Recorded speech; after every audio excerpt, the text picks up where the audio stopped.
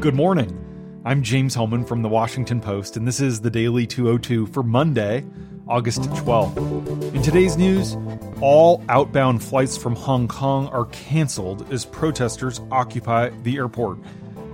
Most mass shootings in the United States are too quickly forgotten. And the UAE, a stalwart ally, is distancing itself from the U.S. as tensions with Iran mount.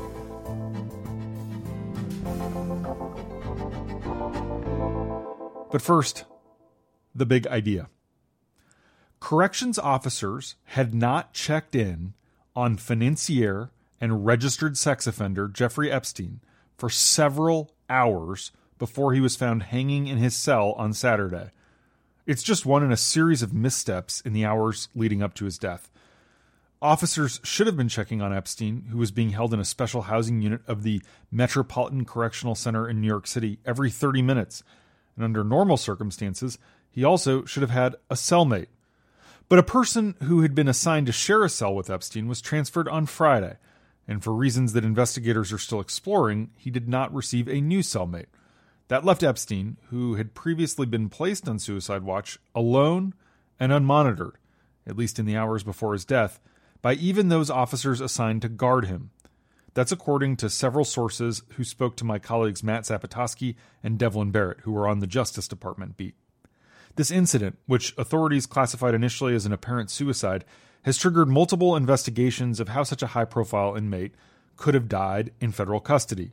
The FBI, the Justice Department's Inspector General, and the New York City Medical Examiner are looking into what happened.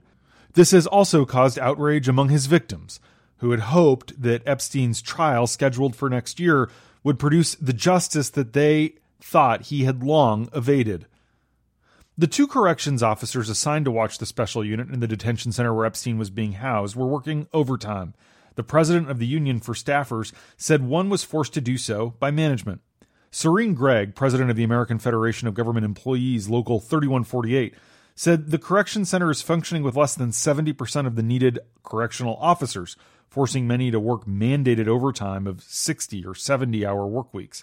She said one of the individuals assigned to watch Epstein's unit didn't normally work as a correctional officer at all, but like others in roles such as counselor and teacher, were able to do so. It's not clear how much of any of the incident or authorities' check-ins was captured on camera. That's one of the things investigators are looking at. E.O. Young, the national president of the Council of Prison Locals C33, said that while cameras are prevalent in this facility, he didn't believe that they generally capture what's going on in the cells of inmates. And that's the big idea. Here are three other headlines that should be on your radar as we start the week. Number one, the Hong Kong government canceled all departing flights from the island after an estimated 5,000 pro-democracy protesters flooded into the airport. This is the 10th straight week of mass demonstrations against the regime. The terminal of one of the world's busiest international hubs became so packed that by early evening, officials were forced to halt all departures. After more than 2 months of these protests and now over 600 arrests, many under questionable circumstances, police are intensifying their crackdown, unleashing new and more aggressive tactics. Officers on Sunday disguised themselves as protesters to nab suspects. They launched tear gas inside subway stations, and they fired on protesters at close range with less than lethal ammunition. One young woman was shot in the face, it's captured on video, with what appeared to be a beanbag round, severely injuring her eye. The police actions are part of broader efforts from the Hong Kong government with support from officials in Beijing to bring an end to the political crisis through an approach that includes ramping up pressure on businesses, leveling heavily charges against everyone who's arrested, and using the state-controlled media to pump out increasingly shrill, conspiratorial claims about the protests and who's organizing them. The hospital authority says 45 people were injured during the weekend protests and 25 remain in the hospital. 2 are in serious condition. The government, in what has become a weekly ritual, condemned the protesters on Monday and said that a police officer was injured after being hit with a firebomb tossed by one of the demonstrators. Number 2.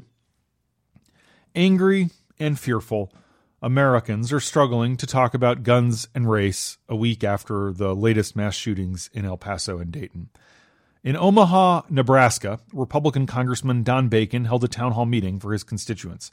Half came to cheer him on for his staunch defense of the Second Amendment and President Trump. The rest glared at him silently and pushed him to support gun control. The debate seemed stuck. Attendees were skeptical of each other's motives, blind to each other's needs, and unsure how to start a productive conversation. There was plenty of civility, but little left to say. In 2007, a teenager killed 8 people right near where Bacon held his meeting, 3 weeks before Christmas. The shooter opened fire with his stepdad's AK-47 assault rifle at a department store. The attacker briefly grabbed the nation's attention before fading from memory, like so many other killings. The store closed for 16 days during the height of the holiday season to patch the bullet holes and mop up the blood. Today, a plaque reading, "In memory of those lost," hangs underneath the escalator to the men's department. Before the El Paso shooting at a Walmart, this was the largest mass killing at a shopping venue in U.S. history. Samantha Flynn, who's 24 now, lost her mom that day. Her mother was staffing the gift wrapping desk at the store when she was killed. Samantha remembers that back then it was huge news, but now she says a lot of people tell her they don't even remember that there was a shooting when she says her mom died in the department store. Even people who have lived their whole lives in Omaha. Number 3. A Saudi-led military coalition fighting in Yemen targeted its own allies with airstrikes on Sunday, a day after Southern separatists seized control of the strategic port city of Aden from a U.S.-supported government. This is a big deal because it threatens to fracture the Saudi alliance and open a new front in the 5-year conflict. Yemen, the Middle East's poorest nation, has already been in the grips of what the United Nations describes as the world's worst humanitarian crisis. Even before the damage from those strikes had been assessed, the UN said Sunday that as many as 40 people had been killed and 260 more were injured in the previous 4 days of clashes in Aden that erupted on the eve of one of Islam's holiest periods. Tens of thousands of civilians in the city on the Red Sea, nestled on the tip of the Arabian Peninsula, have fled their homes, while many others remain trapped without basic necessities, including food and water, according to aid workers who are there. The seizure of Aden has exposed divisions within the Sunni Muslim coalition that was led by Saudi Arabia and the UAE that intervened in the conflict back in March 2015.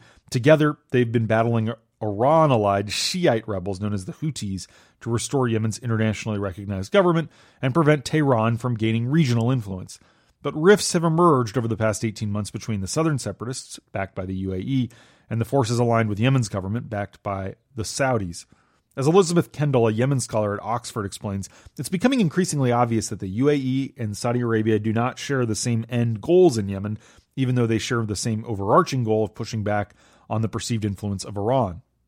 Bigger picture, the UAE has been pulling away from the United States as it finds itself caught in the tug of war between Washington and Tehran. One of America's staunchest allies in the region is increasingly breaking ranks, calling into question how reliable an ally it would be in the event of a war with Iran. In the weeks since the U.S. dispatched naval reinforcements to the Persian Gulf to deter Iranian threats to shipping, the UAE government has sent a Coast Guard delegation to Tehran to discuss maritime security, upsetting the State Department. After mines exploded on tankers off the UAE's coast in June, the UAE stood apart from the U.S. and Saudi Arabia to decline to blame Iran. Former U.S. Defense Secretary Jim Mattis once nicknamed the UAE Little Sparta because of its stalwart support for the U.S. military in its foreign adventures, from Somalia to Afghanistan. Much of the recent war against ISIS was launched from the U.S. airbase located at Al Dhafra in the UAE. It's truly an integral part of America's security footprint in the Middle East. But my colleague Liz Sly has been talking to the Emiratis in Abu Dhabi, and they're telling her that they've decided to shift gears. Now they're pushing for de-escalation with Iran and distancing themselves from Trump's bellicose rhetoric. And that's the Daily 202 for Monday, August 12th. Thanks so much for listening. A quick note, if you listen to the show via Siri, recent episodes weren't uploading properly to the Siri podcast feed, but we've fixed that issue. So thank you for your patience. And again, thank you for listening. I'm James Hohmann. I'll talk to you tomorrow.